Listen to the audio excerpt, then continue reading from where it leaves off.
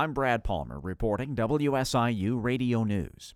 State leaders and local law enforcement held a roundtable meeting to discuss business safety and the impact of the Safety Act once it becomes law next year. WSIU's Benji Jeffords has more.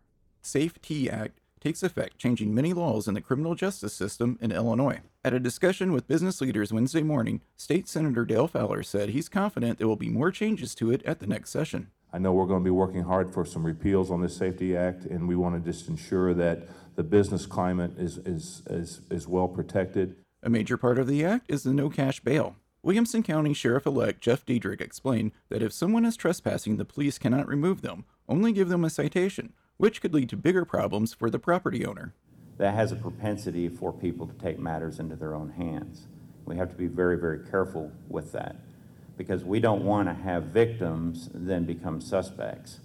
And if things go too far, that's exactly what can happen. Marion Police Chief David Fitz stressed they already witnessed what happens when people are immediately let go after committing a crime. During COVID, we arrested one lady 4 times in the same night for the same offense. 4 times. The Safety Act starts January 1st next year. For WSIU, I'm Benji Jeffords. All Southeast Missouri State University campuses will reopen, and classes will be held on regular operating hours tomorrow. Some SEMO students went home Tuesday because of a significant water main break that impacted water levels throughout Cape Girardeau. The city of Cape Girardeau remains under a boil water order until further notice. The order means SEMO students should not drink, brush teeth, wash hands, use ice machines, drinking fountains, hydration stations, cook, or wash foods using water that comes out of the tap. They should use bottled water or water that's been boiled and cooled for those activities. Southeast is providing bottled water in the residence halls. Water will be available beginning Thursday for the remainder of the campus community at the Show Me Center between 7:30 and 8:30 a.m. and between noon and 1 p.m. There is a limit of 2 bottles per person while supplies last. The Illinois State Board of Education is taking suggestions from the public as it puts together a budget plan for the next school year.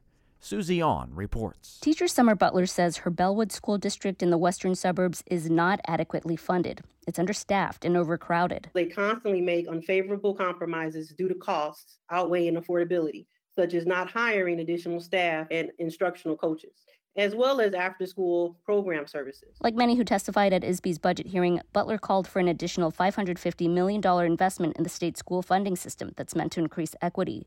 Others suggested an increase in early childhood funding and after-school programs. The board is also holding an in-person meeting tomorrow afternoon in Springfield and another virtual hearing on October 24th. ISB will submit its recommendations to the governor and the General Assembly in January. I'm Susie On. The Illinois Student Assistance Commission is urging families to get college financial aid forms filled out this month. The FAFSA for the 2023-2024 school year is now available, and it's recommended to fill it out as soon as possible. ISAC spokesperson Lynn Baker says it must be done to qualify for federal, some state, and school financial aid. You may not qualify for a Pell Grant if you're not a low-income student, but you might still qualify for student loans. You might qualify for some other scholarships and grants, and oftentimes institutions will use the FAFSA to determine eligibility for some of their scholarships and grants as well. Undocumented students should fill out the alternative application for Illinois financial aid form to see if they qualify for state MAP grants. More information is available online at ISAC, that's ISAC.org. This is WSIU Radio News, and I'm Brad Palmer reporting.